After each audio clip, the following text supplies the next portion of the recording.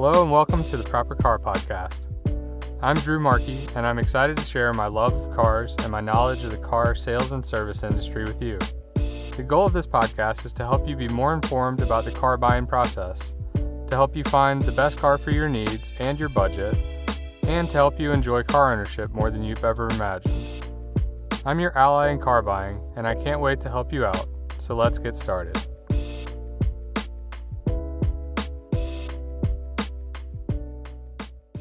Why don't we have a graduated license system in America? I mean, in some ways we do.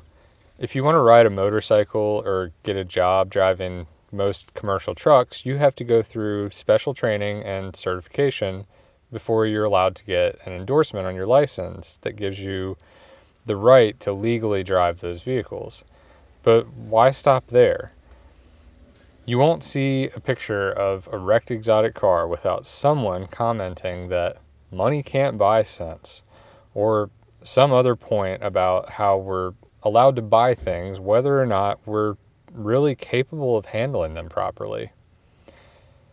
Cars are quicker and faster than ever. They're also heavier, and the size of the average new car keeps going up. So they present greater risks to those around them. With trucks getting huge and electric cars bringing acceleration like we've never seen before, now is the perfect time to rethink our license system.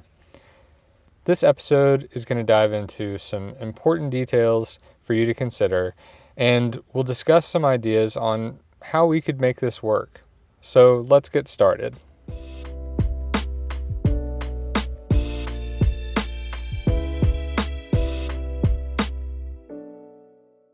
Since there's some carryover in this episode from recent topics, I'm not going to spend too much time reiterating those points.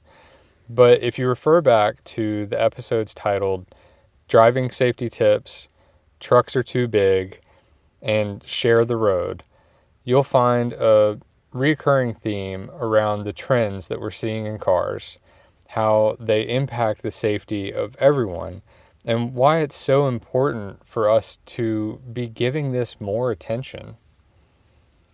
Cars are safer than ever before, with loads of passive and active safety systems, either mandatory or at least commonly optioned extras that you see on pretty much all new cars. However, we have more vehicle-related deaths than ever as well. Here's a quote from the National Safety Council website.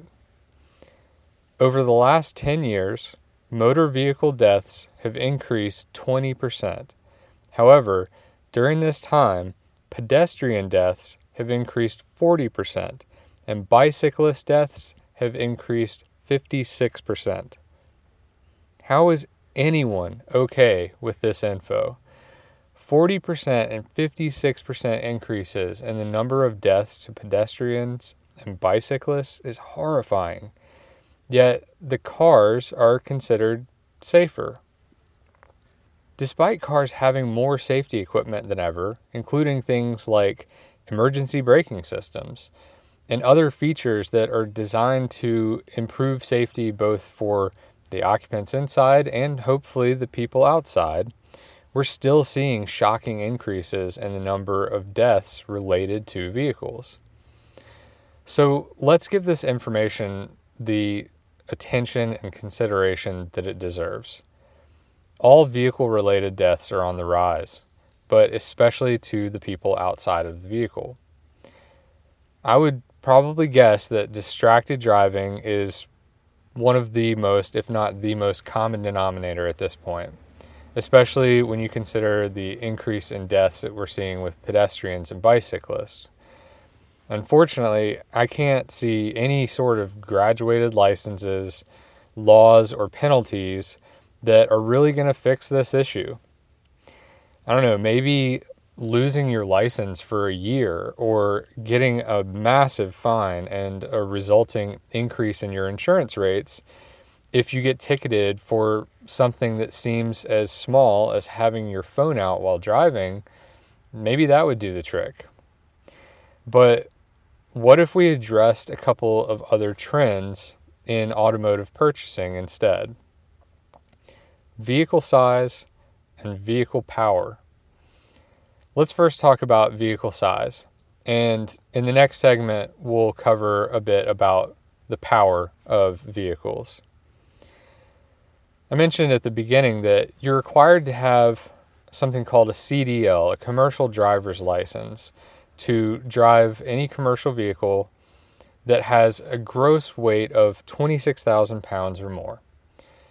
A GVWR, or gross vehicle weight rating, is the total weight of the vehicle, including its maximum allowed cargo and occupant capacity. Your sedan probably has a gross rating of close to 1,000 pounds more than it weighs. But trucks need a lot more than that because of their intended purpose. And there's another number that has to be factored into this as well. It's the combined version of this rating. It includes the towing capacity of a vehicle. And I think it should be part of this graduated license concept. Here's why.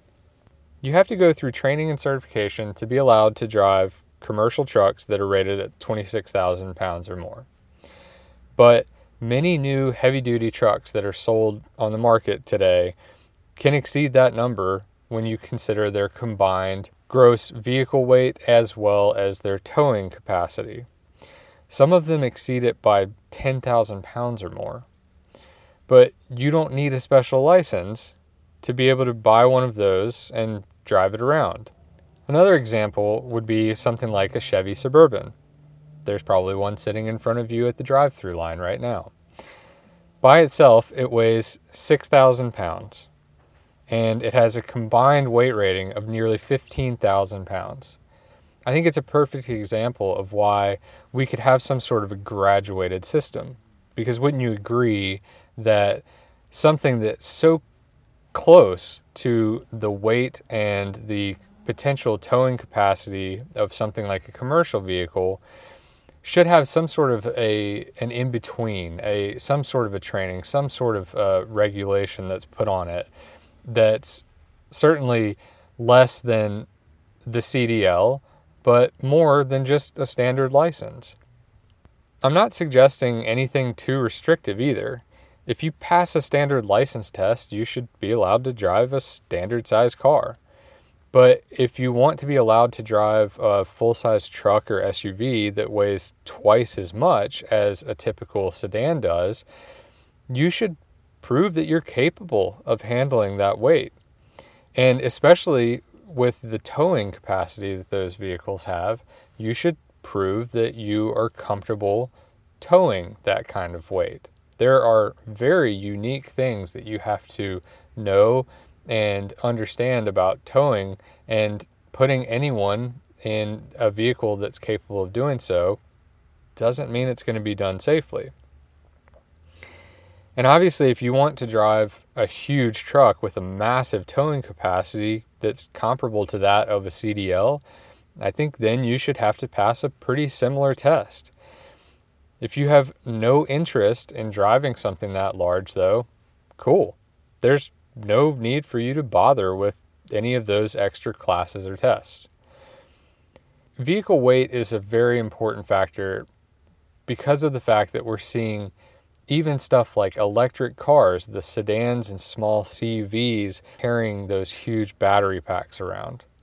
They also happen to be significantly quicker than the gas-powered cars that are in the exact same segment. So let's dive into that next.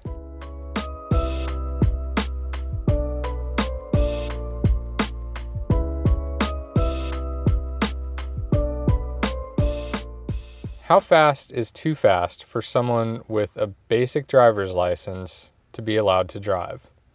We have speed limits for that, right? Well, what if we look at acceleration? Many electric cars are able to accelerate to 60 miles an hour in 3 to 5 seconds. How quick is that? That quick. That pause is the entire amount of time that it takes many different electric vehicles on the road today to go from a stop to highway speeds. And it wasn't very long.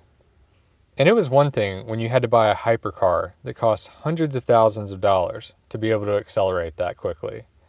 Not because having the money to buy cars like that makes you any more capable, but because it was rare and generally treated with a very different kind of respect than you would expect out of someone just buying a $50,000 sedan or a small CUV.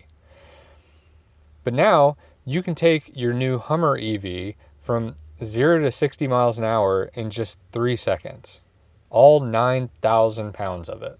And while these are still expensive and therefore pretty rare, you can get up to highway speeds nearly as quickly in just about any Tesla, the Mustang Mach-E, Genesis GV60, and lots of other electric cars that are right in that sweet spot of the average new car purchase price today. This is actually something I've talked about for decades. After I started going to high-performance driver's education days at local tracks, I realized how much I learned about car control and started having a different appreciation for what a car is capable of, both in good and bad ways. I've always thought there should be a minimum requirement of high-performance driving training to be allowed to purchase and drive an exotic car on public roads. If you are going to take on the responsibility of driving a car that's capable of going over 150 miles an hour or accelerating to high speeds in just the blink of an eye, you should be trained on how to use it properly. It honestly shocks me that more people don't want that type of training. How could we make this work, though? I think it could be based on horsepower ratings or acceleration numbers, but manufacturers would quickly make adjustments to these things in the way that they're marketed and the way that they talk about them so that they would maximize the number of buyers they can reach. So maybe it would just have to become one more part of safety testing. They do these types of road tests and verify these things when reviewing cars for magazines, so why not add that as one additional test and use those metrics to put some sort of expectation of what that graduated license would be on those types of vehicles.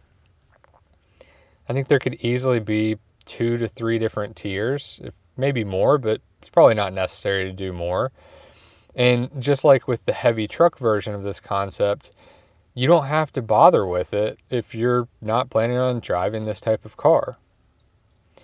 And how could it possibly be a bad idea to require someone who's going to drive a car that weighs 3 tons and accelerates to highway speeds in just a few seconds to get a little training and pass a test showing they're capable of controlling such a vehicle safely? One last point before wrapping this up.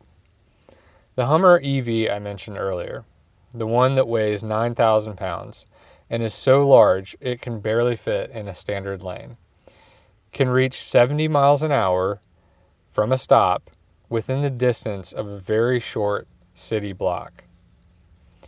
But it also requires the same distance to slow from 70 to 0 miles an hour.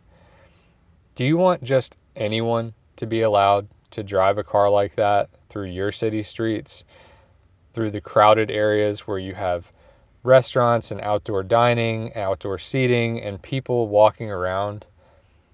The graphic that I've posted for today's episode is basically an image of one of the most popular areas of my city. It's a small 2-block area that has a whole lot going on. I measured it just to see what this actually looks like compared to what that Hummer EV is capable of doing acceleration-wise. And basically from crosswalk to crosswalk, someone wanting to show off in a Hummer EV could reach 70 miles an hour. and it would take until the whole next block before they could actually even slow down to a stop again. I find that concerning, and I find it very unnecessary. And while I don't want to completely restrict what people are allowed to own in terms of cars, I think something like a graduated license system would make perfect sense applied to vehicles such as those.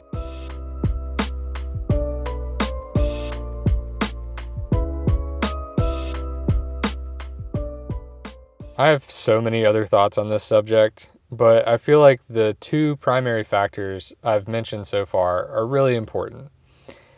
I know a lot of people will hate on a concept like this, saying it's restricting freedoms and whatnot, but I have a few final thoughts to share that might change your mind.